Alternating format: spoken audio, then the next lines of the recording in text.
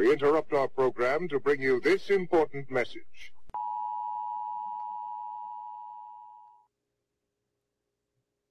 So a punk rock cop meets a punk rock cop over Instagram about their podcast.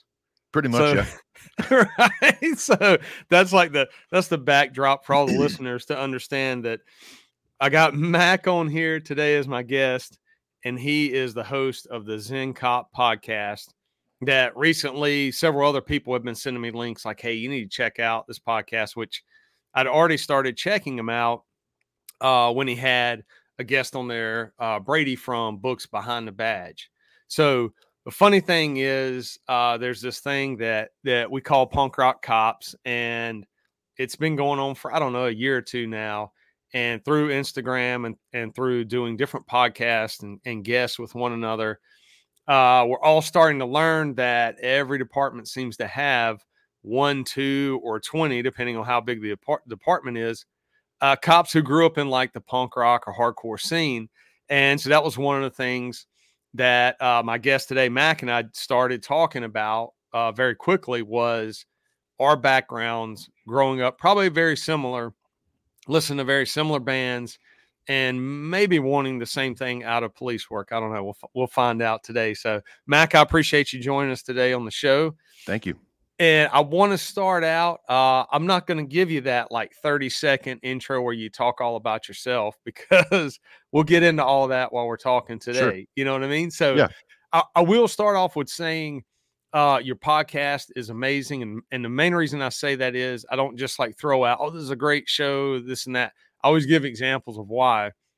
And one of the common themes that you have is actual information that's accurate, and that when people listen to the show, they'll actually come away with, I would hope anyway, feeling a little bit better and actually having a better understanding about police work or specific topics.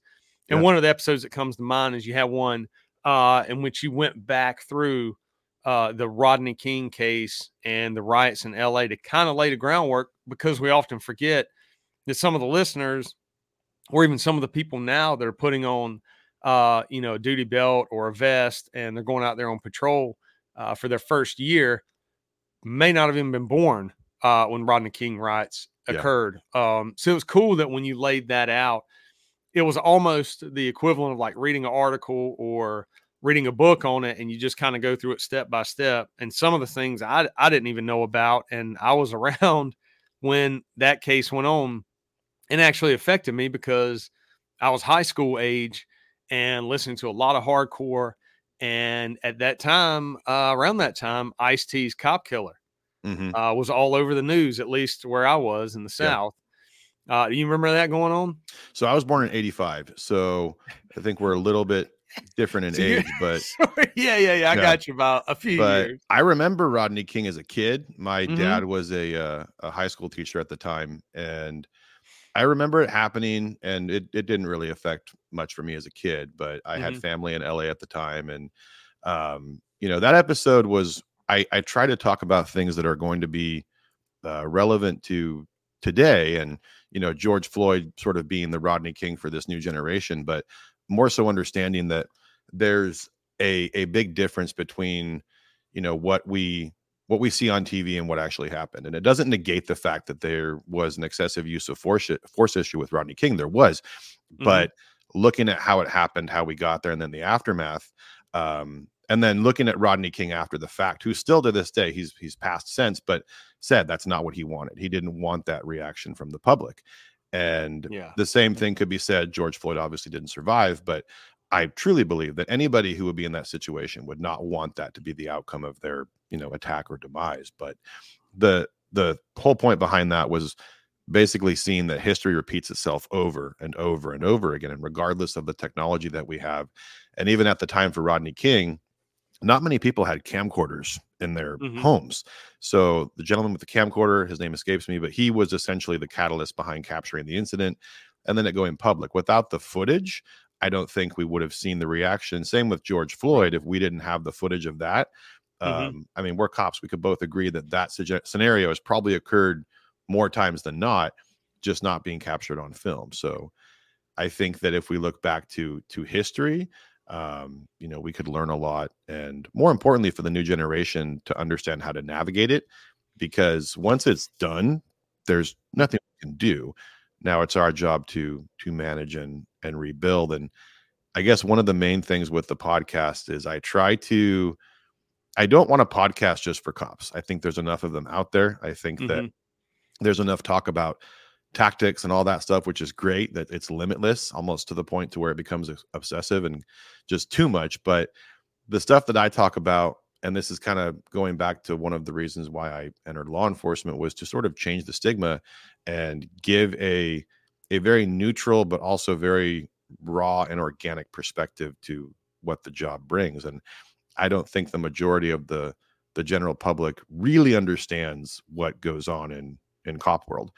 And if they did, maybe they would have a different perspective when things go horribly, I guess. So I agree 100%. I've said it probably for about the past 3 to 4 years, when it seemed like there was, at least in our area, a shift of, we as a department, we have to get out and give out more stickers and have more community engagement. And I would hear that going on in meetings at different levels, because my background, I had different ranks, obviously, at different times. So I got access to meetings where sometimes the strategies made sense, and sometimes I did feel like I was in a Twilight Zone episode. Like, okay, when I say we, like the core group of hard chargers within my department and other departments who were always doing proactive assignments, who cared about their beat, who took the time to know their frequent flyers in their area, knew their problems, and actually addressed those problems. We were always making contact with the community. Like, you never just sat in a patrol car in a parking lot for hours and hours and hours waiting for some 911 dispatch. That's just not like that. My group that I came up through, that's not how we did police work. So it was kind of a foreign concept of this buzzword of humanizing the badge that people were saying. And I'm like, we've been doing that in our district on patrol. We were doing that. We were doing it on different assignments. You're doing it when you're developing sources in a neighborhood in order to gather information on gangs or drug rings and stuff. It's like, we've been doing that. We've been out talking to the community. So it's very strange when all of a sudden there's this buzz that now these departments need to get out and meet the public. Now, I will say the departments, I think, historically have done a horrible job of actually educating the public on real police work, not just going out. And I'm not trying to say anything negative about like coffee with a cop or anything like that. Those are all great things. But I think that a department that trains or teaches the public, hey, this is what goes on during a traffic stop, and everything is on the up and up until someone does not follow commands or anything like that, and they begin to reach for things in a car or they resist in any way. This is how we, departments or officers get to that lethal force, scenario or whatever, or how things just go horribly wrong and it's on video. So then once someone sees a video and they say, well, I just saw this angle, I don't understand why the officer just grabs the driver and all of a sudden pulls them out of the car and then they're fighting on the ground. It's almost now that the pendulum has shifted to where citizens first believe that the officer is a robot and they don't care about human beings and they're just going out on patrol to just beat people. And it's crazy to me, because it's like, no, that's the opposite. Every interaction we have, we're assessing the behavior, body language, compliance. And then when people aren't compliant, we're not going to get killed or stabbed or assaulted. So we have to react to what the citizen does. I just think departments fall short a lot of times on explaining that very easily, a lot better than I just tried to do, but if they were creating YouTube clips that were saying, this is what's expected during a traffic stop, or this is what's expected during any kind of police encounter. We used to stop a lot of guys and girls coming through the cuts late at night, 2, 3 in the morning, sneaking between houses because they were too lazy to walk down the street and go through a crosswalk or whatever. Or they got warrants. They don't want to get caught out on the street. Either way, we're stopping people. And sometimes we're thinking they are somebody else.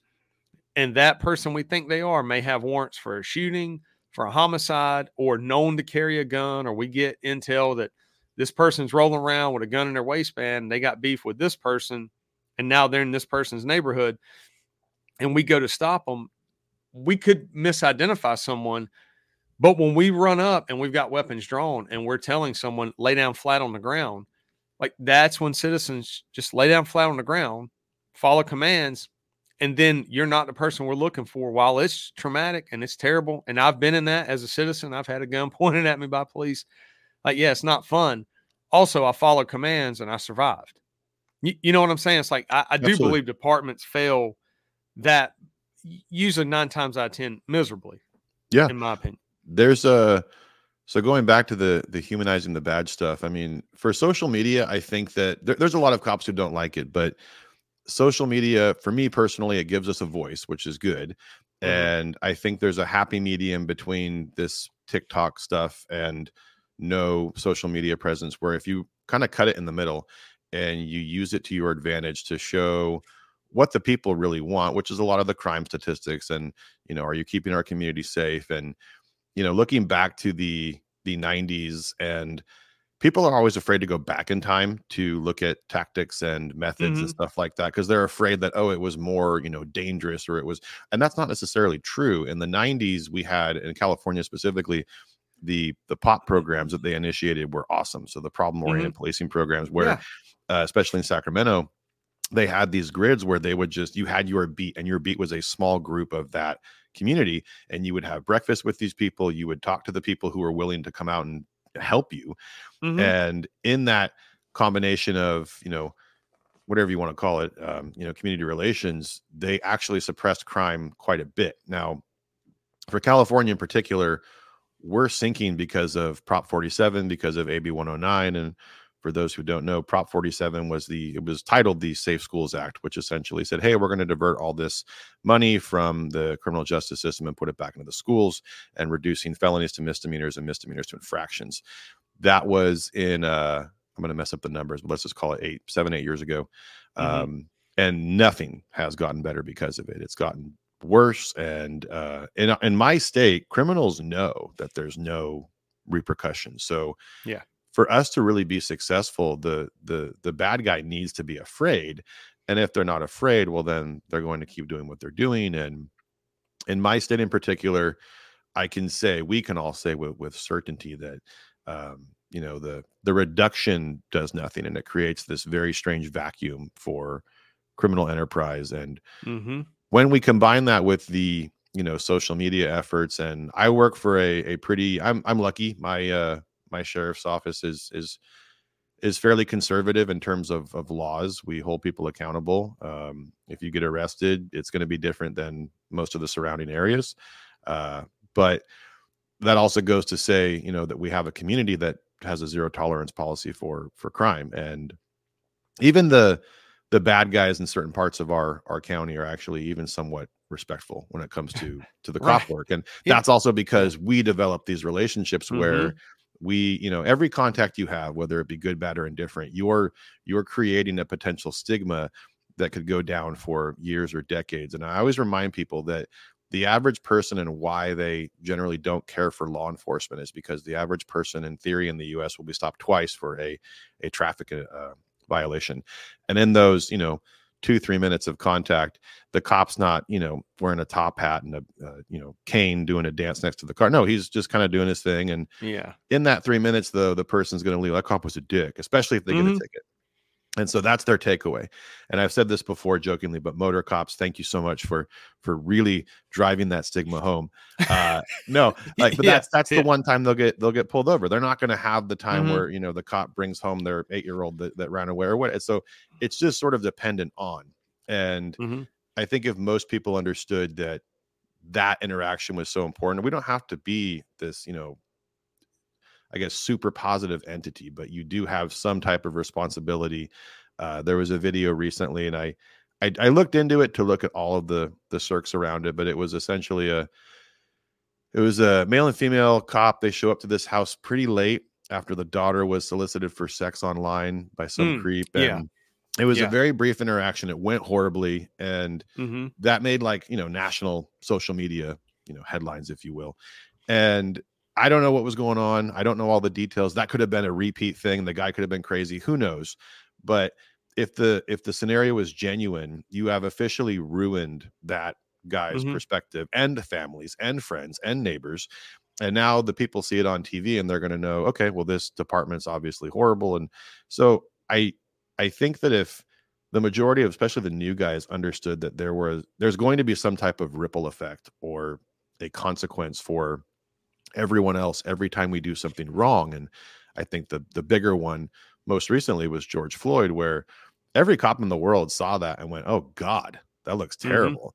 And it would have been something as simple as just body positioning. And we can go down a rabbit hole of how he died, but ultimately the body dies of, shock, eventually a different stage of shock. And, positional, whatever. He also had a large amount of dope on board that made his heart stop. So had, Derek Chauvin maybe just moved or done something a little bit differently, I don't think we would have had 2020. And it goes to show how many small things you can do to avoid that. And a lot of it comes with, talking to people, how you, use your words. And I always remind the new guys that unless you're, Joe Super Cop, your mouth can talk you into or out of a lot of very dangerous scenarios that, essentially you want to avoid. And you can be a proactive cop and be smart and not end up getting hurt or someone else hurt or your partner hurt. It's just, there's such a mixed bag right now because of 2020.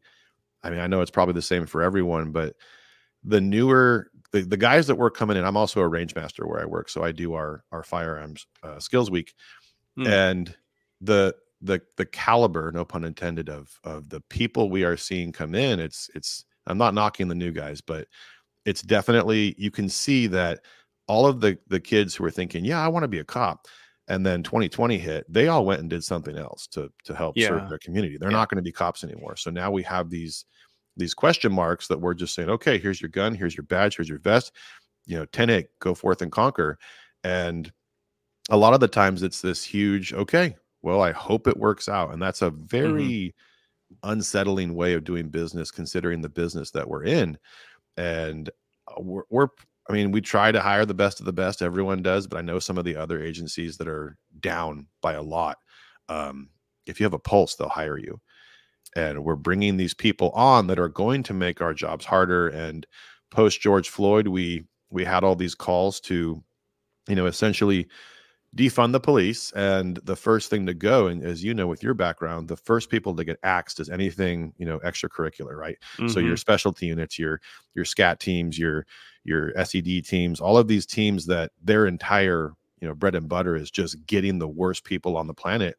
They go bye-bye, and the worst people on the planet get to have the key to the city. So we sort of screwed ourselves, not us, but the public. And now here we are 3 years later, and everyone goes, hang on, I think we were wrong. And it's like, okay, well, we can't just undo that. That's that's years of work, to include all the hitters who were close to retirement, but went, you know what, I'm done. I don't have time for this. I don't want to do this. And even in my agency, there were quite a few people who just said, you know what, I'm going to retire. I'm good. And losing those great men and women, the ones who, just the studs, you have those guys where you just go, that guy he's just so badass. He's the guy that I want to be someday. And when they walk away, it sends a message, and it's not personal. I don't blame them. And just to be clear, if you're done, get out. I cannot stress that enough, to where if you are coming to work, and this is more for a personal thing rather than an agency thing, you're going to kill yourself eventually internally. If you truly hate what you do, and we all hate our jobs sometimes, especially as cops, we will go, I hate my life. I hate my job. We say that, but the day that you really mean it, think about that. And if 3 months later you still feel the same way, then maybe it's time to think of an exit plan, and nothing should be knee jerk. You should have a plan to get out. And it's just a weird spot for everyone else, and me still being active in law enforcement, it's palpable everywhere you go. And that's just, it's hard. Yeah, I think that when we first started seeing the trend, of standards getting lowered and departments looking and truly hemorrhaging people. Yeah, that word. But I was sitting, in a meeting. For us, we were almost 200 sworn positions short. Wow. Which is not good, because I was not part of Chicago, LA, or New York. But I mean, my department was a decent size. But when you're talking about 200 people, or positions, you're always going to have a few here and there. But we had never seen it that bad. Also, those of us that were smart enough to look 5 years into the future and say, we are now basically going to have to rebuild the entire way we do things, and how we're recruiting people and how we're getting them trained, because our department ran its own academy. And at one point we had one of the longer academies on the East Coast. Now I think everybody else has kind of added on to theirs. And that was still one of the drawing things for us, for recruits, is that citizens were saying, hey, I want to be a cop. I want to be a cop in a department that cares and is about the community. And our image was still very good that way. We had full-time SWAT teams.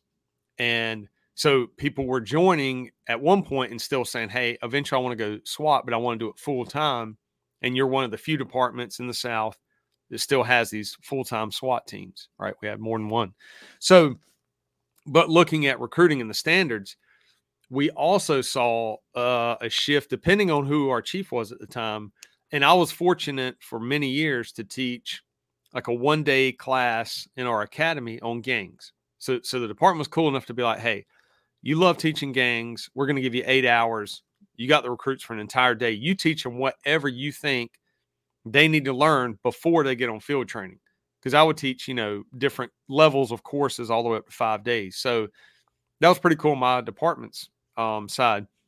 But what I always would ask early on in the day, like basically how many of you all want to be, and then I would say something, homicide detective, drug detective, K9, SWAT, like, you go through like all these specialties that a lot of people want to do at some point in their career.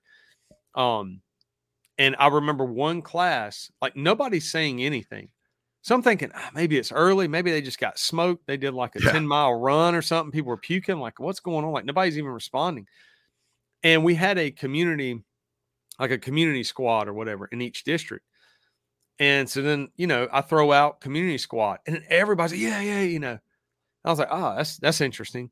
It was the same class that some of the recruits, as we went through the day, started to realize, because what I was telling them was like, part of community policing, part of being, if you want to be a community, team officer, you better know something about the community. And if the community has gangs, citizens are going to look towards you. If you're out there, gripping and grinning at an ice cream event, or you're handing out backpacks, or you're doing a coffee, with a cop, people in neighborhoods that are violent are going to ask you and basically check you. What are you doing to help my community? And if you stand there and kind of look at them and give them a smile and go, we're doing our best. Like, no, that doesn't work when grandmothers have lost grandkids and stuff. So it was kind of a way for me, one, to recalibrate and go, okay, I got to keep this class interesting. You got to understand how important the gang presence in our city is and why you need to stay on top of it. But there was also a side of me that realized we have just shifted, at least in this academy, and we're talking about probably 50 to 60 students in one class. Like, we've just shifted in our department, and we have hired a lot of people that all seem to think and want to do the exact same thing. Now, that could be a huge problem for anything. If everyone in that class said, I want to be SWAT, and that's all I want to do, like, well, you may get frustrated with patrol, or you may get frustrated with other assignments because you can't get to SWAT as fast enough or whatever. Like, I would never want 50 applicants to all want the exact same thing out of police work. So it was an eye-opener for me then to kind of realize, okay, what are we going to do when we look around and we've got patrol officers with 2 or 3 years of time, but not experience? In other words, like, they have avoided any kind of proactive stops. They've avoided traffic stops at 2 a.m, because nobody's telling them to do that. They're avoiding trying to get information from the neighborhood on who killed somebody or shot somebody. they're basically full on reactive. And like you've said about history, you study the criminal justice system and how things have bounced back and forth, the rates of recidivism and that sort of thing. And like, are we going to keep pushing proactive units? Are we going to go back to reactive? And what was the state of police world in 1968 and 69? Oh yeah. All-time low for police recruiting. The general consensus was every cop's a pig. And, so it's just like, it's those cycles keep occurring.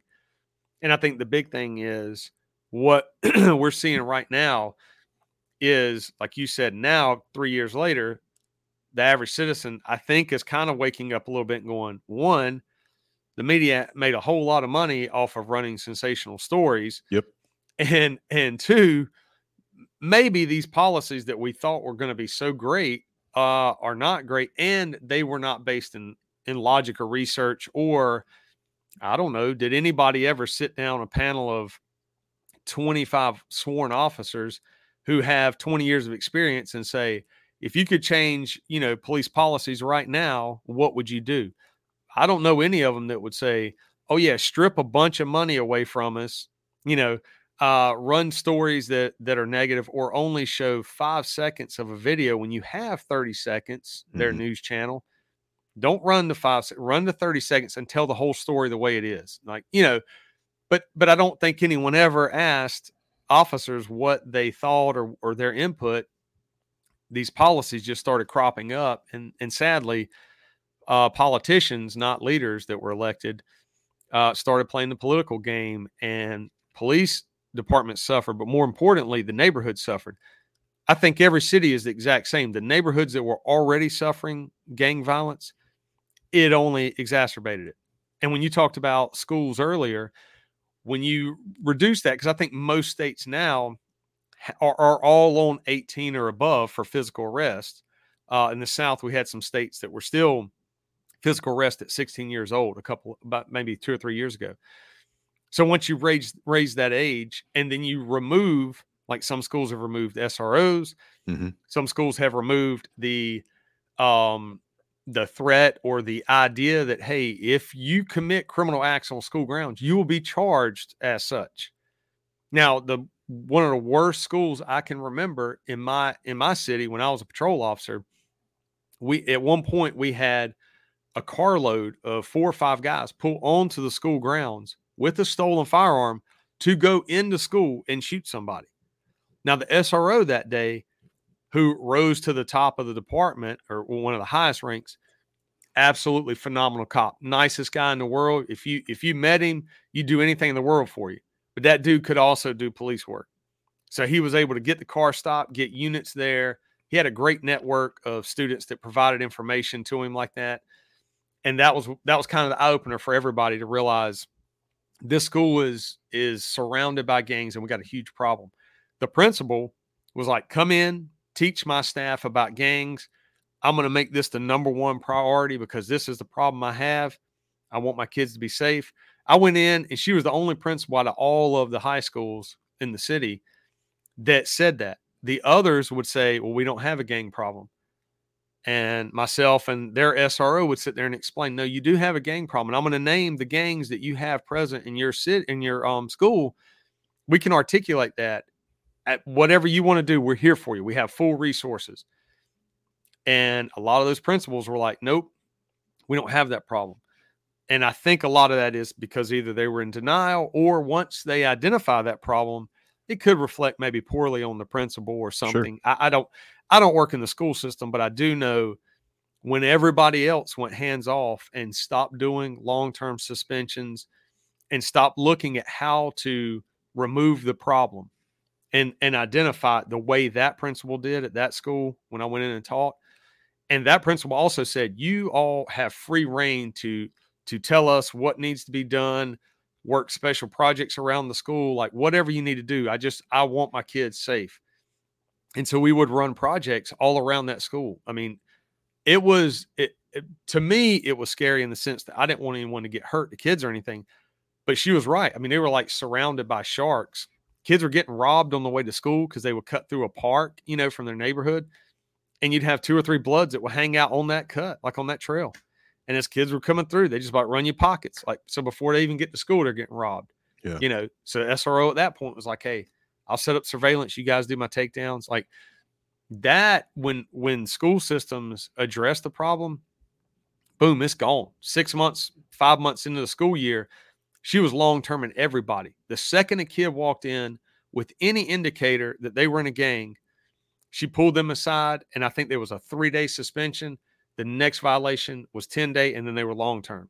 And she would tell them, you know, my goal is you will be long-term as long as you're in a gang and you're bringing problems to my school. Mm-hmm. The feedback on the gang side, when you develop informants and that sort of thing, is that 1, don't get caught at that school because you're going to get kicked out. And then 2, that we can't do what we were doing before. Like, it's too hot at this school. Don't go hang out over there. Don't try to trespass. Don't go through the cuts. Like, they're watching the cuts, you know. So it was all this feedback that we were getting from sources that we knew we were doing the right thing. So that's, I mean, the positive side is once you identify that problem, address it. And the school systems, they can address it. But once again, like, they have to teach the citizens as well. Like, hey, if we tell you there's a gang presence, don't freak out, parents. Don't send us a million emails. Don't start going to the news. Like, give us some time and we'll develop a plan. I mean, I think that's the big problem is when people are playing at politics and like, oh, this theory or this idea will work great in schools, and this is what we're going to do. And so then we know as kids, I mean, we were all there. You sitting in a classroom and the worst troublemaker in class doesn't get punished or kicked out. Then the next kid's like, well, if he gets away with it, I'm going to do it. And then you got 4 or 5 jackasses in class completely disrupting it. And I'm talking about minor stuff. I'm not talking about like bringing guns to school. I'm not talking about Grape Street Crips beefing with 9 Trey Bloods and just, you know, crazy stuff like that. Like, no, I'm just talking about basic class clown stuff, but it has escalated so much. But that, and you can overlay your gang or your violence in schools or your worst performing schools. And if you had a really good local agency that had a good grip on their gang problem, you could overlay their intel and you could see the schools that are suffering the most with disciplinary problems and violence are the ones that have the most documentation of gang activity. Like, it's a no-brainer. Mm-hmm. That's why I always tell people, like, every city's got gangs. And they may not have a nationally recognized gang. They may not have technically like MS-13 in that school, but they can have the equivalent of that gang. Sure. And all you need are 2 groups of people that hate one another, and you got some problems on your hands. Yeah. It's I think going back to like if we looked at, I mean, I'm not I don't work in construction, but I don't walk onto a job site and say, hey, this frame is crooked. No, because I don't know what I'm talking about. Right. So we have these people who think, and it's hilarious. I mean, it's sad, but it's hilarious where the experts being us, the guys who see it every day, hey, what do you guys think? You talked about that panel. If you ask these cops, what would you do? Crime is a incurable cancer. It's a bleed that we will never be able to stop. And crime reacts to pressure just like a wound does. So if we release the pressure, we're not going to control the bleeding. And we've released the pressure so much now to where crime has said, great, like, this is awesome. This has happened before. It'll happen again. Oh yeah. And if we continue to let it happen, which we are, you discussed behavior, not even just bad stuff, but just generationally, crime exists because of family structure or lack thereof. So my big thing is I took a deep dive years ago and started to look at the guys who were our usuals. And especially when I was on our homeless outreach team, I was on that team for 3 years, and I noticed a very common theme. The common theme was either adopted or no dad. And if we looked at the dad impact, I'm not saying that moms aren't important, but there's a phrase called instant family, just add dad. If the dad component is missing, especially in some of the inner city gang groups, it's almost identical how they were raised and the lack of a father figure in their life.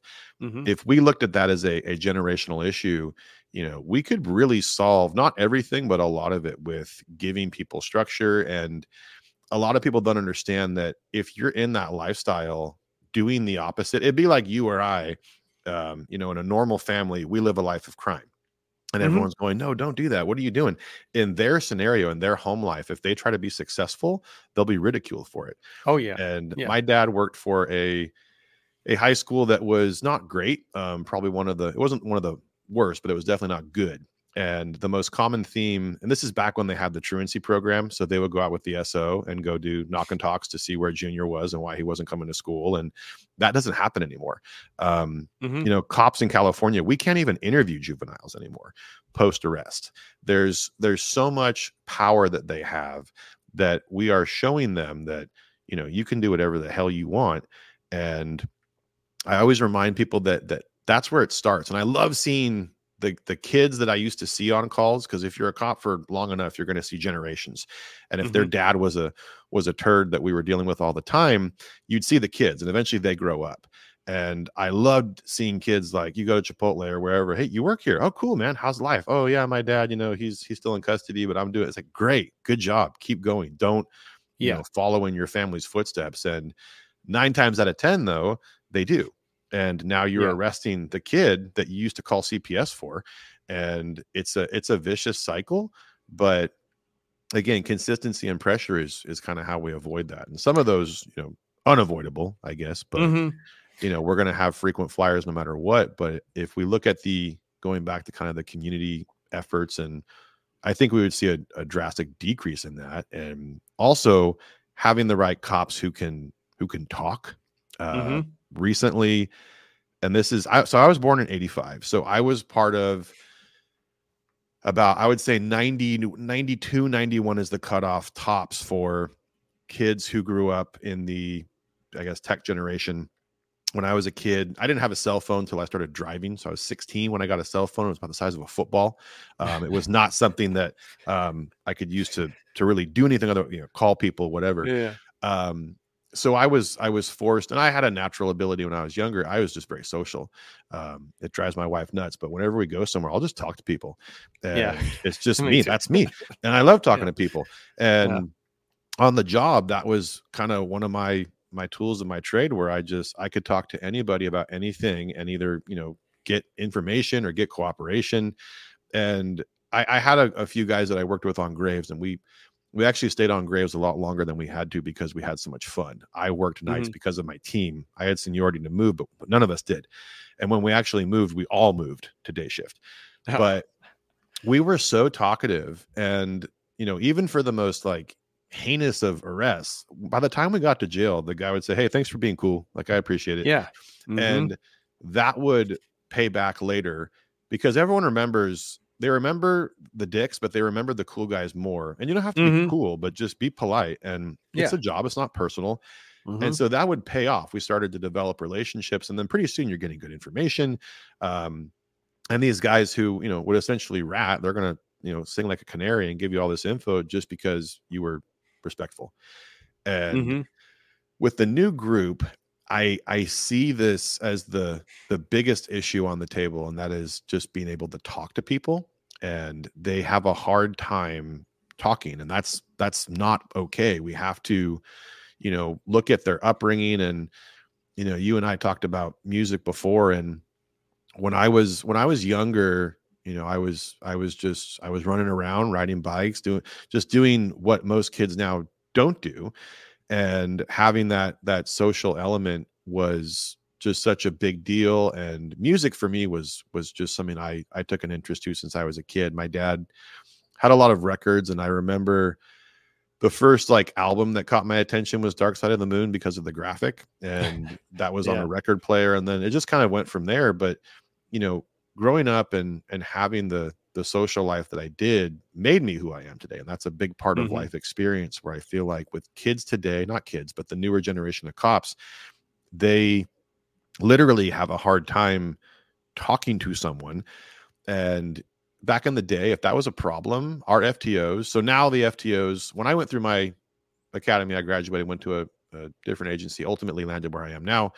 And our FTO program was notorious for being one of the hardest to get through. And it's for good reason, right? We want the best of the best. And if they had people that were struggling with talking to people, they would take you to Target or Walmart, and they would make you walk around, go talk to someone consensually, and find out where they were born and how old they were. And it made people really uncomfortable. Yeah. But that was the idea. And hey, like, okay, if you can't do that, we're just going to greet people at the door. You're going to say, hello, how are you? You know, I'm so-and-so. And it was embarrassing. And now that would probably be considered like, I don't know, torture or whatever they want to call it. But that was something that had to be done, because if you can't talk to someone, if you can't talk to crazy people, if you can't talk to kids, you know, victims, suspects, all that stuff, you will be a bad thing for law enforcement overall. And, you know, even if you don't have to be super social, but if you lack the ability, if you can't walk up to someone and strike up a conversation in uniform, then you shouldn't be here. Go do something else. And, you know, I know plenty of cops who are very stoic and they're very robotic, but they're still good at what they do. And even in their robotic nature, they can still get information. And, but going back to what you said earlier, the things we see now is almost like a fire department. The cops react, they move, and they go respond, and then they come back to right where they were before. They 98 window up and don't do anything. And Graveyard it's the best. I had the most fun on Graves. That was fun. And even when it was slow, we still made it a point to drive around like maniacs and at least let the bad guys see that we were doing something. Yeah. And if we went to go meet up somewhere, we'd do it at a spot where they couldn't see us, but we were also smart enough not to stay stagnant. And at the end of the day, if we couldn't arrest someone, we would just like literally just make their life so miserable that they would go, fine, I'll go somewhere else. Yeah. And that worked. And that's crime suppression.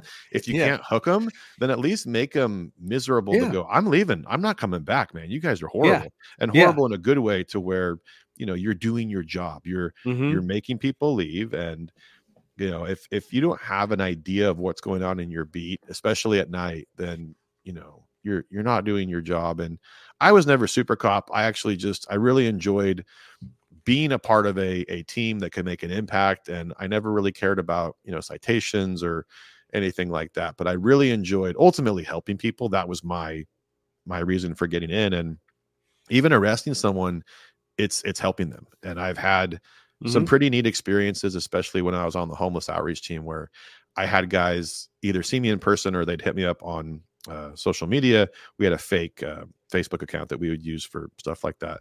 And to see them years later, sober, got their kids back, like that's what, you know, I enjoy.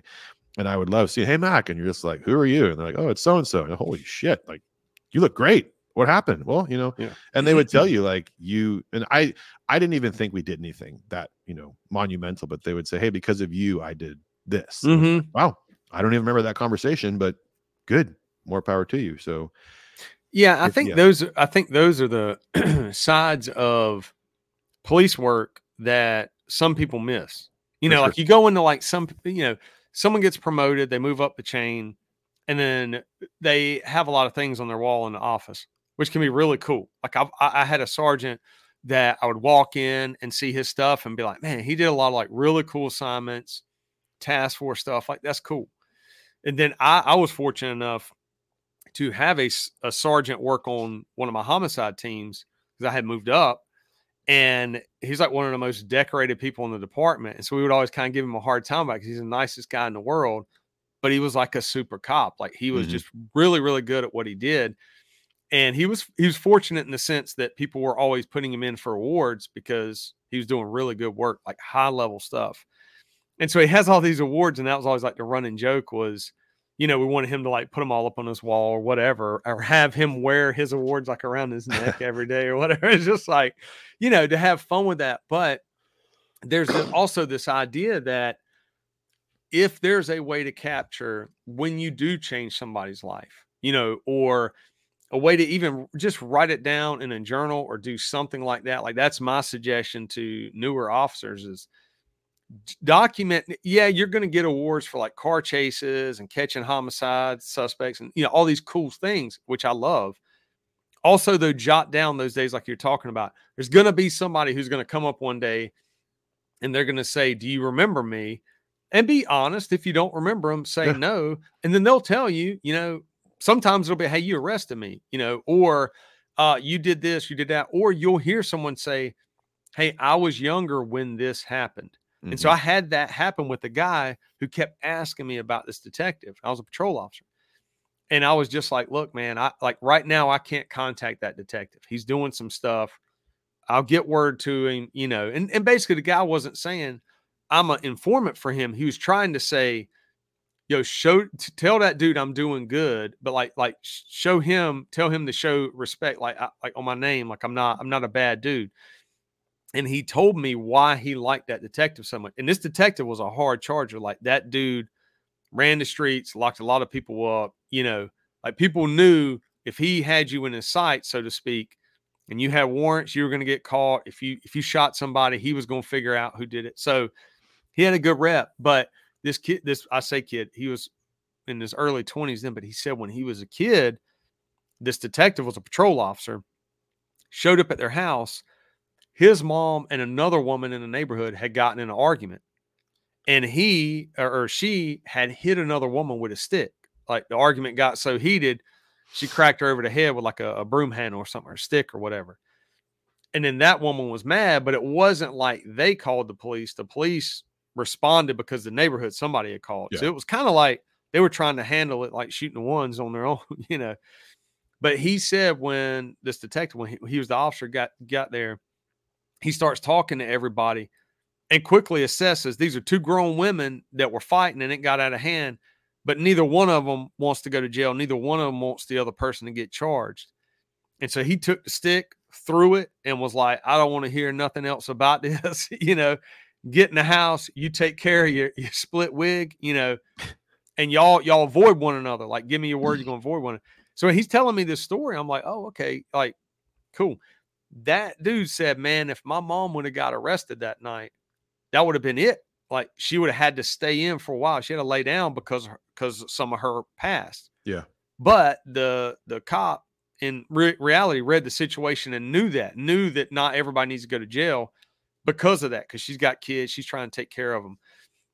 Now, how that would play out nowadays, who knows? Because body camera footage may get released and then people would say, this is a lazy officer. The officer didn't really care about, the families, whatever, it's like, no, he was a solid beat cop and took care of people, even though it sounds counterintuitive. Like he didn't take someone to jail when he had evidence and all this. It was like, no, like you got to read the room. You got to know your beat. You got to know your area. And citizens living in a neighborhood, like sometimes everybody kind of polices themselves, or at least, So, but when he gave me that feedback, I was like, man, that's all right. You know what I mean? Like that. And so I'll say for officers to document somehow in a journal or whatever, or hang on to those little cards or notes maybe you get from somebody that says, hey, it meant something when you went a little bit extra, or, because you're going to see all these bad things happening. And you'll never know what your effect was unless you work the area, unless you're out there talking to people. You get feedback, or people tell you your name's good. Like that was one of the things that I would ask a lot when we just call it like you just BSing with people. You just roll up, you talk to people, or you're out on foot patrol, you're walking in between apartment buildings or trailers or houses or whatever. And you just go up and you just talk to someone. And a lot of times as people start talking, and you say, hey, basically, like, who's the worst cop out here? Like, whose name is not good? And people will oftentimes tell you the exact same name time and time again. 100%. And so then it. And they also tell you the good. Like, hey, so-and-so's doing right out here. Or, like there was a buddy of mine in high-ranking G-Shine blood. It was like, hey, yo, that's I forgot his name. But he had nicknamed him what was the equivalent of like on the level. Like if you screw up, he's going to take you to jail. If by the book, that's what he said. Yo, that's by the book. And I was like, I didn't know what that meant because books and gang terms meant like knowledge. Anyway, sure. So he was like, that's by the book. I'm like, what? But that's what he was saying. I was like, my buddy's way of policing was like this. Like he wasn't always like laughing and joking with everybody, but if somebody got out of line, they went to jail, then everybody saw it and said, yeah, you screwed up, that dude caught you. Oh, well, it's part of the game. And he wasn't out there like writing every little citation or every little violation, but it's just one of those things that for newer officers, like the trend may be to be reactive, and you may be trained that way and you may be told that way. I can guarantee you, give it another year or two after elections, when politicians now shift and want to be anti-crime or be tough on crime the way certain politicians were back in the 90s. It's the same play, just like I said in history. Like you study history, okay, I'm not predicting the future necessarily. I'm just studying past behavior. Like, this is going to be the reaction, and everybody's going to act like, oh my gosh, how was 2020 or 2023 like so violent? Yeah, compare it to the mid 90s for a lot of cities. Compare it to the late 60s, early 70s, same violence. Like, why is that? It's sometimes tied to politics, to policy, to cultural shifts. Sometimes it's something like a crack epidemic that takes off. And when it takes off, departments are trying to get ahead of that violence. And if they had never worked drugs and never understood how to articulate a drug sale or how to develop an informant, how the heck can they get ahead of it? And that's what cities are doing now. They're losing all that knowledge. Like you were talking about earlier, when people retire or even the hard chargers say, you know what I'm doing is not being rewarded. And as a matter of fact, I feel like if I go out there and do something proactive, I'm going to potentially get fired because I have created a CNN news story or something. And I know for a fact there are departments and higher ups who have told their officers, do not go out there and create another news story.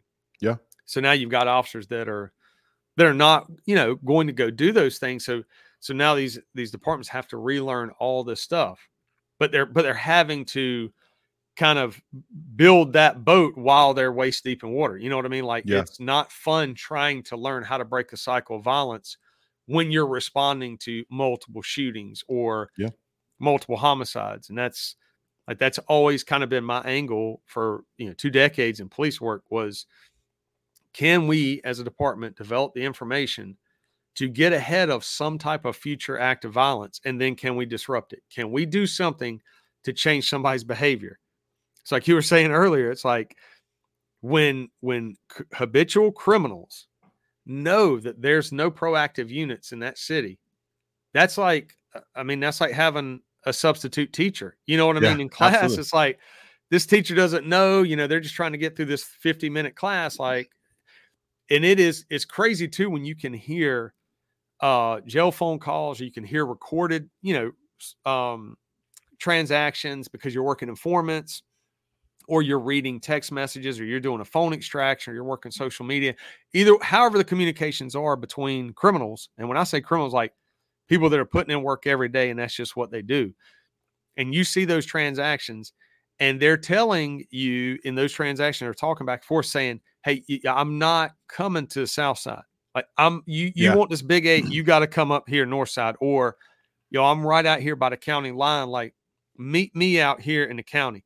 I'm not stepping 1 foot in that city. It's too hot. That's what they say when you have all those proactive units and you have, federal task force positions and officers that are serving with DEA task force and FBI and ATF. And like, there's this united front, and you can actually sit gang members down and talk about that. Spend 20 minutes talking them to death and just being like, this is the deal.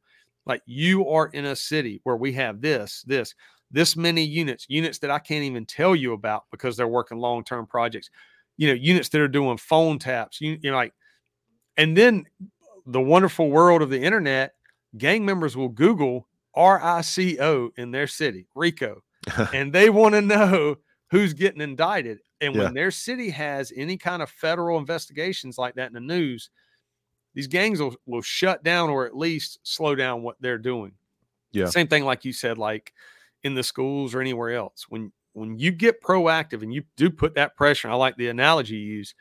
It's like pressure is pressure. You don't stop the bleed. You got to keep that pressure on it. It's not a cure for crime, and I don't care. I'm not here to cure crime. I'll leave that to the sociologists, right? Like, we'll always have it.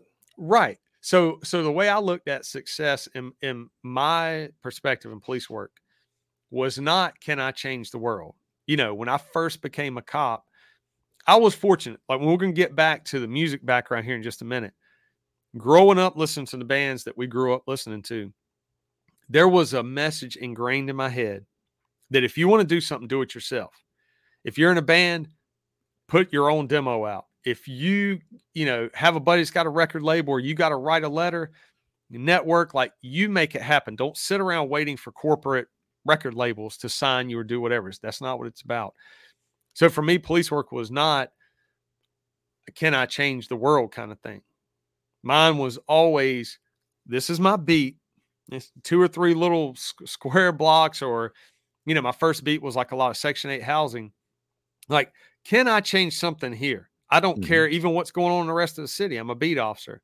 If I know every night at this corner store, there's 10 guys hanging out there, and the grandmothers up the street are like, I don't even walk to the corner store anymore because the young kids cuss me out, or they're just, they scare me the way they act, or we hear gunshots down there. My job is I'm going to disrupt them loitering and trespassing at that corner store so that the grandmothers can come down here, and then the business owner can be happy. It's like that idea of that success to me, where someone else, like older officers, and I'd met some deputies back then and stuff that were not, obviously they were in the county, I was in the city, and they were laughing at me about some of the things that I was doing. And they were just like, oh, I remember when I was young and I thought I could change the world. And I don't know. It's like this, phrase people were always saying. I'm like, it seems like all you guys are kind of thinking the same. You know what I mean? Like, you almost want to justify sitting around and doing nothing. And back then it was not, it was a very different culture. It was a very different, the mindset back then was like, citizens expected you to go out there and identify a problem and do your best to fix it, and to go out there and chase armed criminals. Like, they, it was just a different environment. So now I can understand sometimes when someone's like, I'm not leaving the parking lot. Like, I don't have support for that. Sure. But that's my thing. Like, just look for the small things that you can change while being a police officer, and learn everything. Like you said, learn all your frequent flyers, learn how to do, problem-oriented policing, or learn, because all that's coming back. I mean, give it another 2 or 3 years, it's going to be like, back. It has to come back. Yeah. There's going to be like some young sergeant who's got like 6 years on the patrol, and they're going to be like, I read this book and it's about problem-oriented policing, or who's this guy, Jack Maple? I don't know. Let's check out the broken windows theory. Yeah. And then it's going to be like, oh, this is our solution. Where you, me, and a bunch of other people will be like, did everybody else have to suffer, and did they have to be victims, and did the cities have to burn, and did all this stuff have to go on at the hands of things that we're going to find out a lot of them were not as true as people thought they were? Sure. That sort of thing. I'm going to switch gears right now and just be like, when you were growing up and you started listening to music, you mentioned Pink Floyd earlier, and you were drawn to the album, right? After that, what was some music that you got into yourself, like that you either got introduced through cousins or friends, or like that was not just the record collection of the parents? So when I started the first album, the first album I ever got, well, actually the first CD. So I had tapes and stuff when I was younger, and I had a lot of older cousins who were into like the, Alice in Chains stuff and just kind of that 90s type stuff. But the first CD I got on my own was Offspring Smash. And that was in 1997, I believe. And kind of a funny story. I put it onto a tape. My parents were cool. My dad was really into music, and he didn't necessarily like everything that I liked, but we had moved from the Bay Area to where we are now, and it was a pretty long drive. So we'd listen to stuff on the radio, and I had these tapes, and on the Offspring album, there's a song called Bad Habit. And it gets to a point to where the lyrics, it just sort of stops, and it says that basically stupid, dumb shit, goddamn motherfucker. I know we talked about swearing earlier, but that's that was the one part of the song. I remember my dad ejecting the tape, throwing it out the window, and my parents getting into a huge argument for like the rest of the trip. But that was the first CD that I got, and that was, I believe, Nitro that put that out. And then I got really interested. So there's this, it's so weird. There's a dirt biking. There was a video store in the town where I grew up, and it was very small. And the video store had like this crusty Demons of the Dirt. It was like an old like dirt bike series thing. And the first song was White Zombie Supercharger Heaven. And I was hooked. And it was one of those things where you had to fast forward to the end to see the credits and get who the band was. And so at the time, this was when the parental advisory labels were really popular. So I had to go like find a friend who could buy it for me at the time, I think it was Tower down off. And so he would go in there and, you know, buy the CD. I'd have to swap out the cover art so that it was something else because my parents saw it, they'd freak out. And this is when like people were telling you that Metallica was like drowning puppies on stage and nothing even close to what reality was. And so I started listening to that. And at the time, White Zombie had already become Rob Zombie. So I convinced my dad, I begged him, and we went and saw, it was the Family Values Tour, Korn and Rob Zombie. And my dad didn't even change. He took off his tie. He was a vice principal at the time. No, he was a teacher. He was still teaching history. And we go to the show, and I shit you not, like there were so many kids from his school who recognized him immediately. And they're like, oh, we didn't know you were into this. And he's like, yeah, this is my kid. And I remember we were sitting there, and this guy was smoking weed next to us, and he goes to pass it to my dad. And my dad's like, no, I'm trying to cut back, but thank you. And we see Rob Zombie, and it's just like pictures of Charles Manson all over the place on the big screen behind him. And my dad's just like, dear God, where are we? And then when Korn played, they had like the big jumbotron, and it was like this fake prison cell. And this chick takes her shirt off and sort of wraps her boobs around the bar. And I remember my dad just sort of looked at me like, yeah, I guess you're a man now. So Jesus. And we leave, and he just like, we get in the car. He's like, yes, I'm glad you had fun, but we're probably not going to do that ever again. And I was like, oh yeah. And I got like a tour t-shirt. And so that was like my intro to a concert. That was my first concert ever. Okay. And after that, I started to just dive into all kinds of music. And it was so limited because this was right before like LimeWire and all that stuff where you could download stuff. But there were some really cool underground music stores in the city. And my friends and I would, you know, try to go down there with my mom and buy stuff and look at certain things. But I went to Santa Cruz to see family, and a buddy of mine who was a mutual friend of my parents said, hey, I'm going to go see a show tonight. Do you want to go? I said, cool. So we went to the Vets Hall in Santa Cruz, and we saw the Nerve Agents. And that was a really cool show, but it sucked because I think his name was Eric. The lead singer got knocked out in the first song. Like the mic hit him and he got knocked out. So they had people from the audience sing the songs, which was pretty neat. And the Vets Hall was like, I mean, it's the size of my garage. It was so tiny. And then I convinced my parents to let me go see Guttermouth in San Francisco. And I went with this is like freshman year now. And we go to the place, it's called At the Bottom of the Hill. It was like a bar. And, you know, to this day, I can't believe the stuff that they let me do. Nowadays, I'd be like, absolutely not. We're not, no, you're not going to the Tenderloin to see no. And so I go in the show with my friend, and we get our hands X'd out because we're underage. And the first thing that happens is this drunk dude just runs into me and spills beer all over me. And I'm like, oh no, they're going to think I was drinking. And we didn't drink at all. We see the show, and I get this t-shirt, and it was free because they threw him out at the end, and it was really big. And I just remember my friend looked at it, and it was just a Guttermouth shirt, but it was just this guy spreading his ass cheeks apart.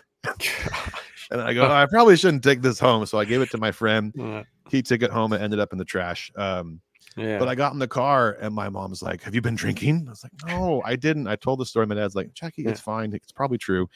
And it was just always this hard, you know, issue with going out and doing stuff. And I saw AFI in Berkeley for their All Hallows release, which was pretty rad. And that's kind of was like, then I started getting into like the punk scene. And I always had this draw to not necessarily like traditional punk. So we went to Warped Tour a few times, and I saw the Unseen. They were a band that I was into for a while. A buddy of mine who lived in the country, Leftover Crack, actually played in his barn, which was pretty cool. And we were just running around. I mean, this is probably 99, 2000, where, you know, we found someone who had a car, and we would just, you just went to shows. It didn't matter. You know, you could get to the Bay Area on $5. It was just a different time. And my parents were were really trusting. I was also straight edge at the time, so that helped a lot with, they knew I wasn't going to be drinking or anything like that. But and then the straight edge thing sort of brought me into the hardcore scene. And in Sacramento, there's a band called the Hoods. I don't know if you're familiar with them, but they're kind of more of a West Coast thing. But Mikey Hood, I haven't talked to him in years and years and years, but he was the owner of a place called West Coast Worldwide, which was a venue that was just small. It was a small venue in Sacramento, but it was all just like mostly hardcore bands. We saw Bane, Sinai Beach played there a few times. Like, I mean, just every weekend there was something.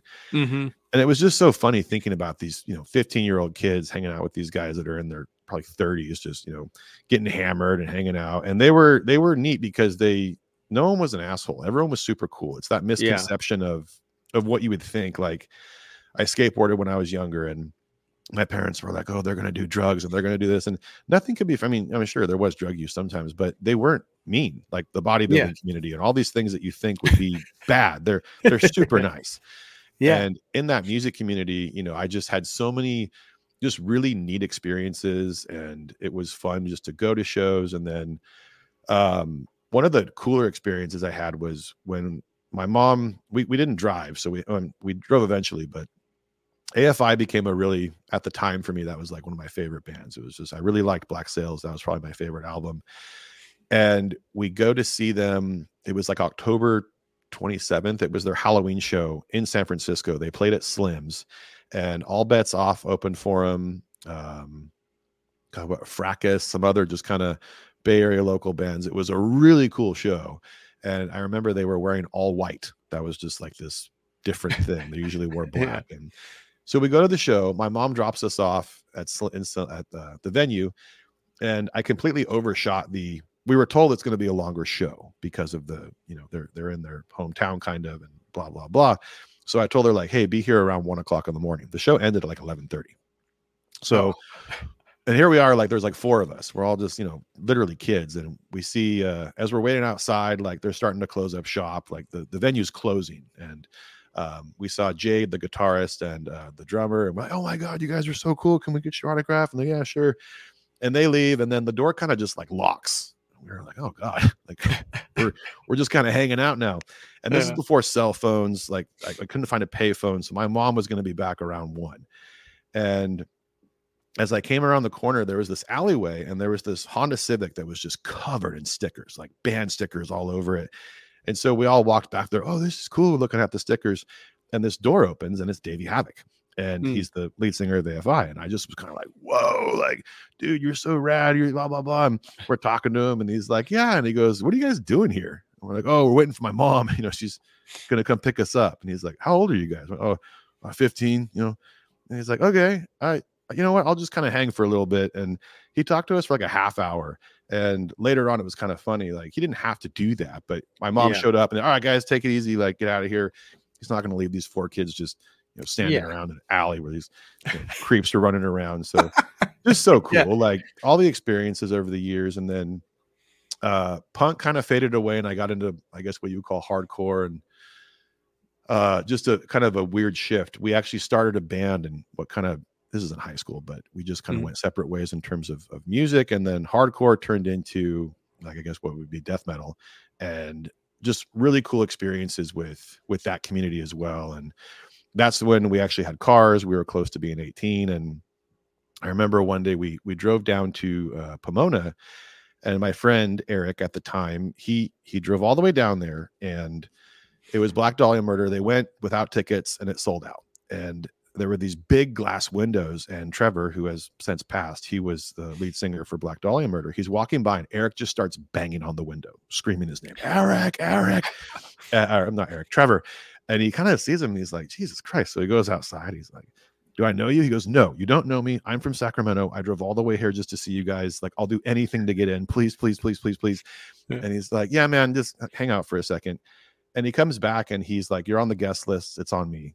And he's like, are you serious? He's like, yeah, dude. He's like, come in. And he gave him a shirt and a sweatshirt and stuff. But he's like, come on, dude. But just so cool. Like, and we idolized those guys. Like, he was such an influence for what we ended up doing we created a band, and I was the vocalist for a little bit, and ultimately decided I had to get a job and kind of move on. But death metal turned into like my primary interest. I really liked all that stuff. Saw a lot of great shows, traveled to a lot of great places, and ultimately, when I came to where the agency, well, kind of skipping ahead a little bit, but you talked about those 1 or 2 or 200, guys.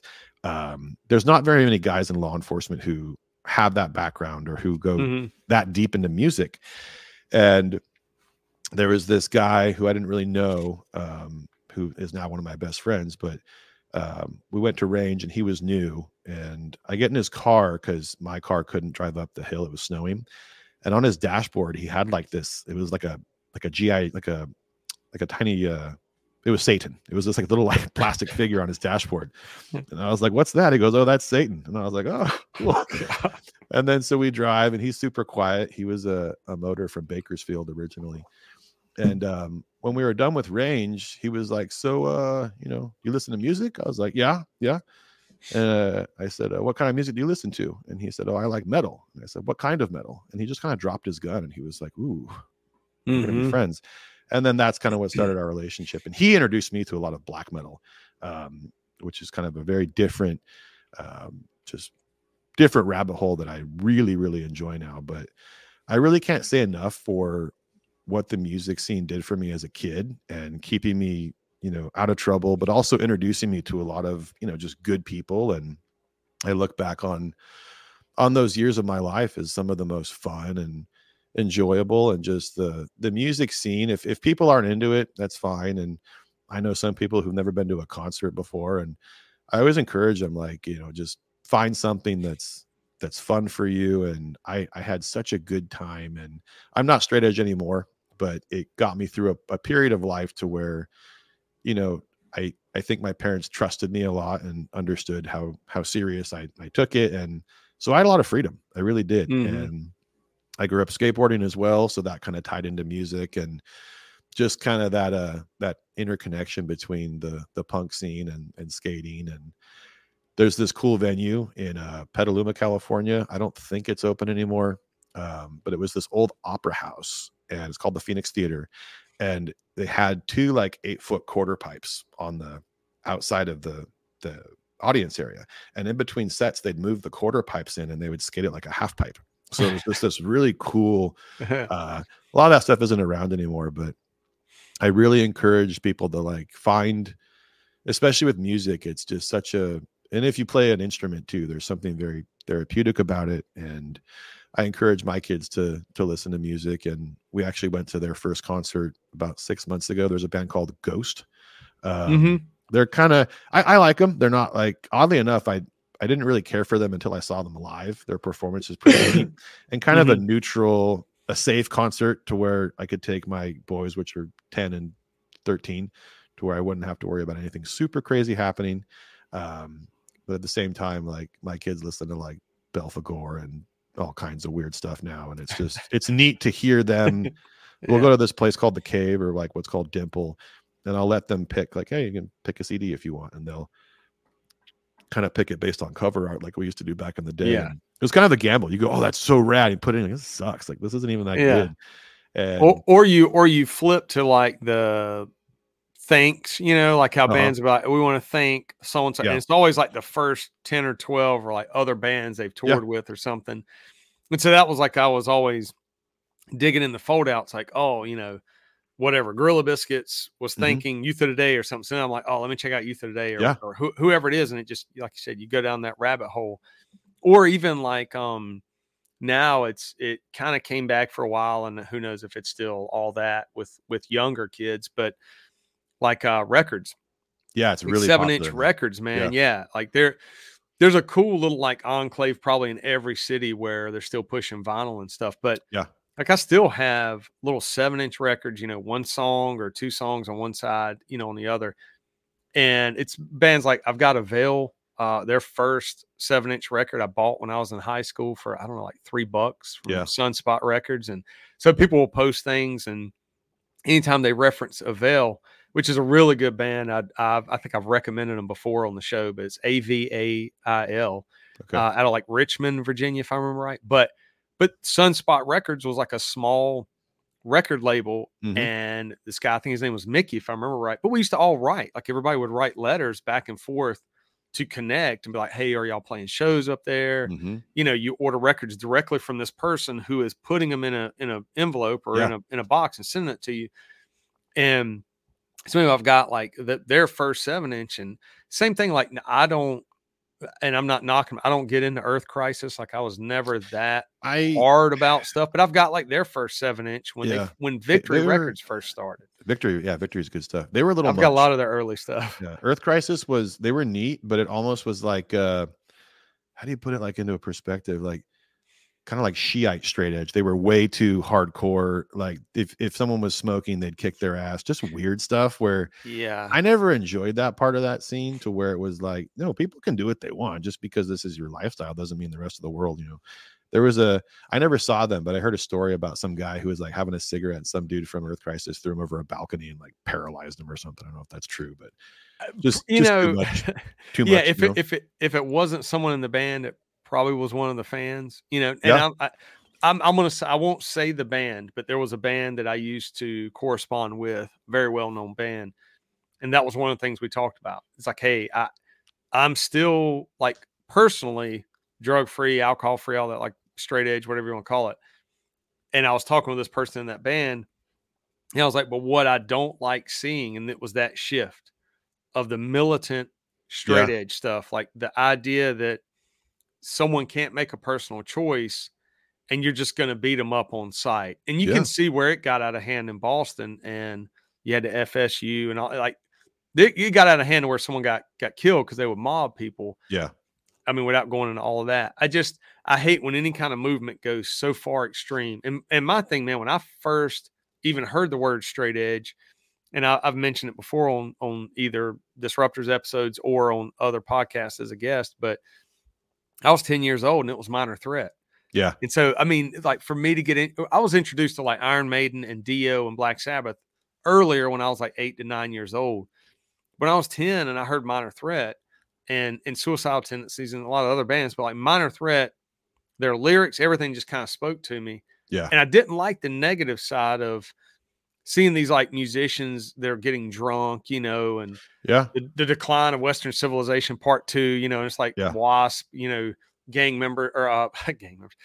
members, they're like chugging vodka. And I just, as a 10-year-old, I couldn't relate to like, oh, I want to be on the Sunset Strip. It was like, no, I want to be in a club, listening to bands play and hearing like what I would assume, you know, at that time, like adults or very young or very old teenagers talking about positive things. Like I didn't want to be a bad kid. You know what I mean? Like that just wasn't my thing. So it was always personal. I always hung out with people that drank, unfortunately got into drugs. You know, I've had a buddy that used to do home invasions of drug dealers when I was a kid. I picked him up at the correctional facility when I was like 16. So, but I always saw people for who they were, not like stereotypes or stigmas or whatever. But for me personally, I just couldn't get into anything like that. And conversely, or you know, also like with Earth Crisis, when I've got that 7-inch, because back then you pay $3-4 for a record, and I got it, and I was like, I mean, the sound is good. Like I like this. This is a good sound, but man, I can't get behind just being that like militant and that controlling over other people. Yeah. It was almost like a realm of fascism that I just couldn't get into. And I'm sure they're like the nicest guy. Yeah. I'm sure they're the nicest guys in the world. And I don't know what they're doing nowadays. I remember getting that record, and there were a few other bands, and I've still got those records, but it was like this whole shift, and I couldn't get down with that. Like I'm more of like Minor Threat, Gorilla Biscuits, and then even getting into like when H2O, those guys are phenomenal, nicest guys in the world. They're not sitting there preaching and telling people, you know, oh, you're wrong for that. They're just like, hey, if that's you, cool. This is me. Yeah. You know, let's just everybody have fun and enjoy what I grew up knowing as hardcore, you know. And Ian MacKaye, Minor Threat, I remember I first heard it, and it was it reminded me of like a, I don't know, Wasp or something, where the song is like 30 seconds and you're like, whoa, that was too quick. But his message was very, a lot of it was true. and direct. And at the time they were fairly young. That was a quick, well, Minor Threat in itself was over and done with pretty quick, but talking about like how these kids were so fed up with the drinking stuff that they just said, look, we just want to watch the show. That's where the X came from. I mean, you already know that, I'm sure, but you know, X out your hands, you guys can come in and watch the show. And it was about the music. And at the time there was such a crossover with this sort of just like wasted generation that was just so, and I never really gravitated towards that. There were a lot of punk bands who was, I mean, a lot of them are probably dead now from like liver disease, but it was just this constant party. And I had a few friends who were really into that. And I never could really, I felt like it was more of an act. Like it was more of a, you know, I'm going to be this way forever. And no, you're not. You're going to pay taxes someday. Like this is not how the world works. And I remember I went and saw, I was into Anti-Flag for a little bit, and he had this really nice Blue Voodoo amp. And my dad actually went to that show. He came with us, and he actually went to quite a few shows when we couldn't drive. And we get in the car, and my dad was really neutral with all that stuff. And we were talking about like the amplifier he got, and my dad chuckles. He's like, it's a tax write-off for him. And we were like, what's a tax write-off? And he kind of like tells us what it is. Yeah. And we're like, yeah. And he goes, all these guys are going to be singing this stuff. But at the end of the day, they're just like all of us. And he was right though. I mean, that's eventually, I don't want to call it you conform, but eventually you do have to kind of grow up and figure out something, which is kind of neat. Cause I feel like some of the cops who, and I was never anti-cop. I grew up, I don't have any of my family, but my dad was very adamant that like, you know, you give respect to everybody. And even skateboarding, all the cops were so chill. They didn't care. They'd show up, and it was usually the same guy. And be like, all right, man, just because we have like a camera or something, can I just do one more? And one more, if I land it, we'll leave. Like, all right, fine. And a lot of them were just super chill. They didn't really care. There were some that were kind of jerks, but I look back on that and I think of like just kind of how when you see those videos of like a cop do like a kickflip in uniform, and the kid just like, oh my God, how'd you do that? Like I used to do this. Like I used to skate. I'm a person. And I feel like most cops who have a kind of a different background. I'm not going to say that all cops, the majority of cops who wanted to be a cop from when they were kids, I'm not going to say they're bad, but a lot of them don't end up being the best version of law enforcement. And you could include the ones who got into it for the wrong reasons, or it's a power trip and stuff like that. But the majority of cops that I see who are really good and good at talking, they usually have a pretty, you know, just kind of a, not colorful in a bad way, but just a diverse worldly background in their youth and the things that they used to do. And I think that speaks volumes to where we are now with, you know, trying to make us more human and less robotic. And yeah, I mean, you're a little bit older than me. I kind of wish I was born a little bit earlier to get to some of like the really good stuff. I feel like that scene sort of died out, and there wasn't a whole lot, but then it turns into the, you know, our generation of punk, which was just a little different. And, you know, we would go see like TSOL and some of the other bands. 7 Seconds was local for me. I got to meet Kevin a few times, and he was nice. I mean, just older at the time. Like I didn't realize how much older he was, but super chill. We got to see them at a venue where it was maybe like 30 people, and just so cool. And I was lucky to grow up in an area that wasn't that music oriented, but there was a lot of roots for certain bands and stuff like that. So when you mentioned 7 Seconds, and I've told the story before, but basically I was on a task force, like FBI and our detectives and some officers, but one of the agents, I was wearing, because we were plain clothes, so I'd always wear band t-shirts, and that was the running joke. People would make fun of the band names I was wearing because it's easy to do in punk. And so I'm sitting there with a 7 Seconds Walk Together, Rock Together, like the yellow ink on a black shirt.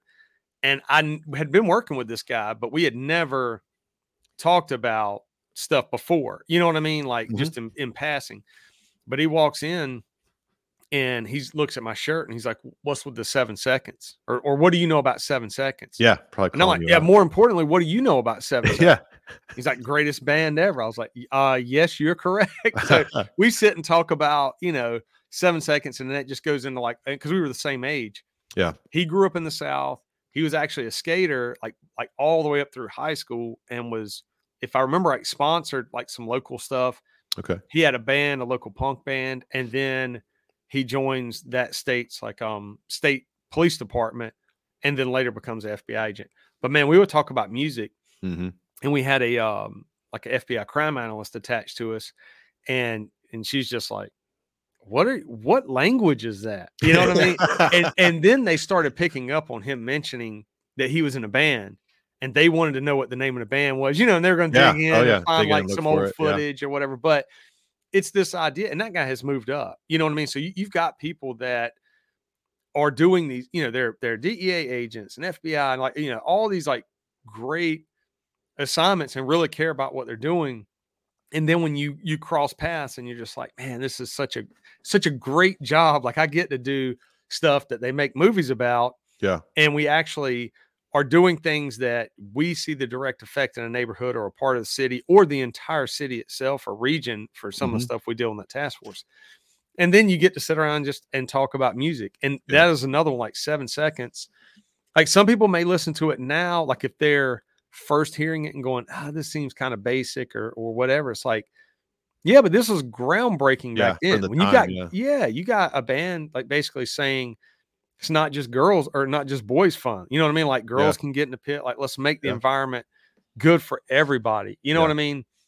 No, they were an incredible band. I mean, I still break them out probably once every 2 or 3 months. And just going back to the music and like you were saying, how it kind of died out, which it did. That was one of the parts about, I was talking about writing back and forth with that band was like, everything's changing. The scene is changing. Bands are changing. Not all bands are staying together. And it was like almost this time where it was all dying. What's cool now though, is because we're all adults now and we've got money to spend. Yeah. And we're going to shows and people are bringing the next generation to shows. And so when I go and I'm seeing other adults and I'm seeing kids and it's like, everybody is getting it. I mean, you got Agnostic Front. Vinny Stigma just celebrated, I think it was like his 67th birthday. Jesus. Like Christ. I went and saw Agnostic Front play when he turned 64. Wow. And it was his birthday. And I was like blown away. They played with Slapshot. Agnostic Front got on stage, was incredible. Yeah. Gets off the stage. Vinny's talking to us. And there was a couple of us there, like all punk rock cops. A couple of us worked on the same department together. And he was just a really nice guy, down to earth, talking and cutting up. But I never would have thought that dude's 64 years old. And now, and they're still, man, they're touring now. Still playing, They're coming back through the South and they're going to play with Murphy's Law. And I'm like, man, nice. I don't know how to explain to people, but when someone can be in their mid to now late 60s and play hardcore music and give it their all, there is something to be said there. I don't care what people say. It's something about the power of music, of bringing people together. Obviously staying active, he's not coming home every day from a 9 to 5, getting in a recliner and watching TV for 4 or 5 hours, so there's something to say for that. I love the scene. I love still going to see bands. I'm picking up new bands now and hearing them, with Spotify and all the cool stuff we have now. My friend and I, and there's a lieutenant actually where I work who is really into the black metal scene, and we'll just sort of text, check this out, check this out, check this out. Yeah. It's that constant search for the next, like just most, what can be harder and just darker. And we went and saw a band called Lorna Shore about a year ago. Very interesting vocalist. I called bullshit when I first heard it. I was like, I'll either wait for the videos or I'll see it in person because it's almost too good. But looking at him and and then as an adult, kind of going to shows now, it's different. We just kind of hang, and I'll prefer to sit somewhere, higher up. And it's neat. And I like how the scene's still growing. I think that just it's a different version of what it used to be. And there's just so much tech now to where you can put the information out so quickly. Whereas like we talked about, long ago, it was snail mail or, recordings or burned CDs or just all this stuff that wasn't here. And I love Spotify. I'll just put it on shuffle and then just go, hang on a second, pause. Who is this? Okay. Wow. That's good stuff. And it's neat, man. I like where it's going. And unfortunately, like, I don't think we'll see the punk scene like it was in the 80s or 70s. And I just think it's a different generation. And, but I also could say the same about the 60s and how music kind of sucks now compared to what it used to be. Yeah, and yeah. There's a lot of good artists out there. There's a lot of good people that I would like to go see. I would love to see Post Malone live. Like he's not my style of music, but I would like to see him play. Like I think he's just a musician in every sense of the word, and that goes for quite a few other people. I mean, I would go see Lady Gaga if I wouldn't pay for the tickets, obviously, but if you had free ones, I'd go. Yeah. Stuff I like think that. I think there's something to be said about sincerity. Like I will listen to anything that I think the artist is being sincere. And so that's one of the things that, like with Post Malone, I don't know much of his music, but you see reels and you see videos and stuff, and it seems cool like dude. He's just like a laid back cat, and trying to, I guess, make music and enjoy it. Now, is there anything that you're listening to now that you want to like turn everybody on or be like, hey, check this out? I kind of go back and forth. So I'll listen to a lot of older stuff. I'll reference Lorna Shore to the Hellfire. That's the song, just because it's super trendy and everyone's kind of talking shit on it. Actually, like, oh, it's just trendy. It's this and that. I mean, they're pretty cool. Signs of the Swarm, really cool band. Who else? Yeah, that's a tough one. Aborted. I'm really into them right now. Like I kind of goes in waves. Bloodbath's another one that I got into, and it's just kind of neat to find some. But oddly enough, this is random, but I'm going to my first Tool concert in the spring. I've never seen Tool. And to be honest, I'm not even that big of a fan. I didn't listen to them when I was younger, but going back to the experience, I got into a band called Pussifer via my friend who's a Tool fanatic, and I didn't know much about them, but it was just really neat music. Like I have my appreciation for death metal, hardcore punk, all that stuff, but I also just really like to branch out. And Pussifer, there is a song in particular called it's Bullet Train to Iowa, and it kind of focuses on like this kind of ayahuasca themed desert thing with Maynard, and it's just he's kind of plays a character in that band. But if people have the time, Pussifer is pretty rad. But yeah, I'm gonna go see Tool. I probably could name 2 songs, but my buddy, he's like, just trust me. He's like, the experience alone is worth the trip. So we're gonna go see them in Fresno. I'm pretty excited about that. But yeah, So I just kind of like, sorry. I just, I'm trying to give more of like a musical appreciation rather than, how sometimes you don't want to admit that you like certain stuff. Like, when you were younger, like you liked punk rock so much, but you couldn't admit that like maybe you liked Garth Brooks too. And it was just really embarrassing or something. So you kind of keep it quiet.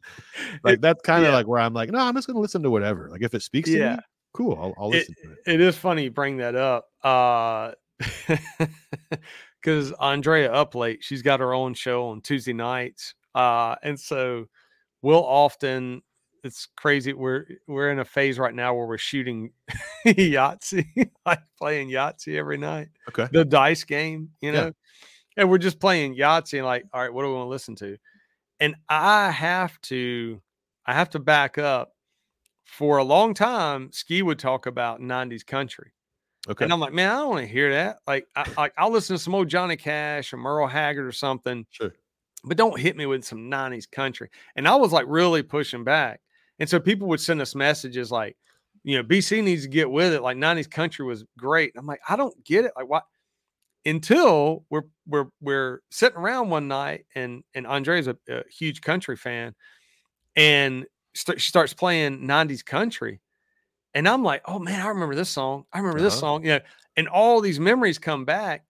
And so she's like, oh, I didn't think you liked that 90s country, you know? So we have these running jokes like that where now I'm like rediscovering all this like Brooks and Dunn and stuff. Yeah, I'm like, Brooks and Dunn. Yeah. I'm waking up in the morning singing it in my head. I always wake up with different songs in my head.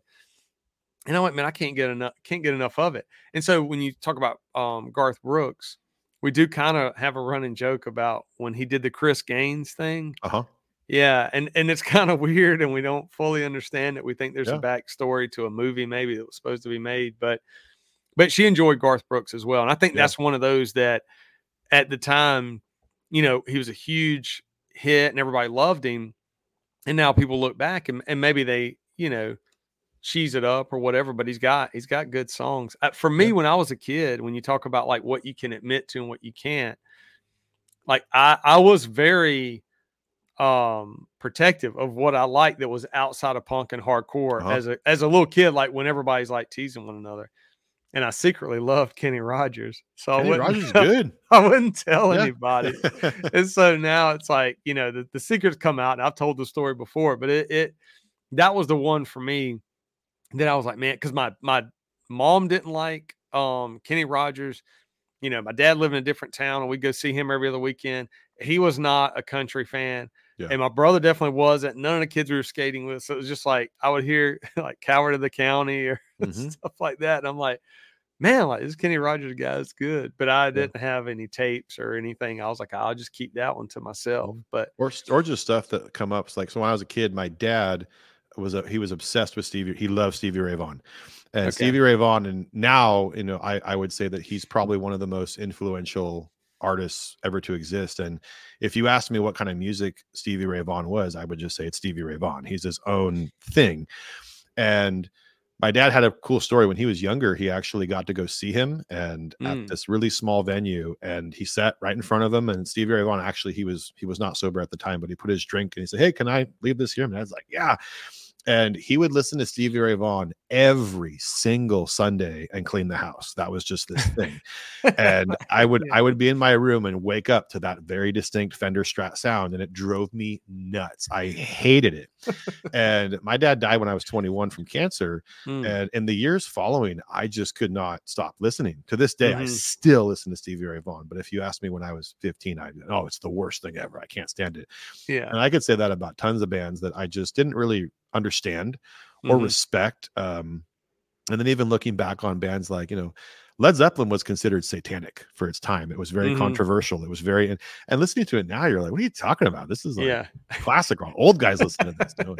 You know? And all that stuff. But yeah, looking back on that, I had a new appreciation, I guess, as an adult for stuff that I could really go, wow, that's actually really good music. This is, he can read and write. And, you know, that was something that came with adulthood. And then, you know, also exposing myself to certain things that made me feel good. Or, you know, I think a lot of times when you get really into a certain genre of music, you'll be afraid to explore.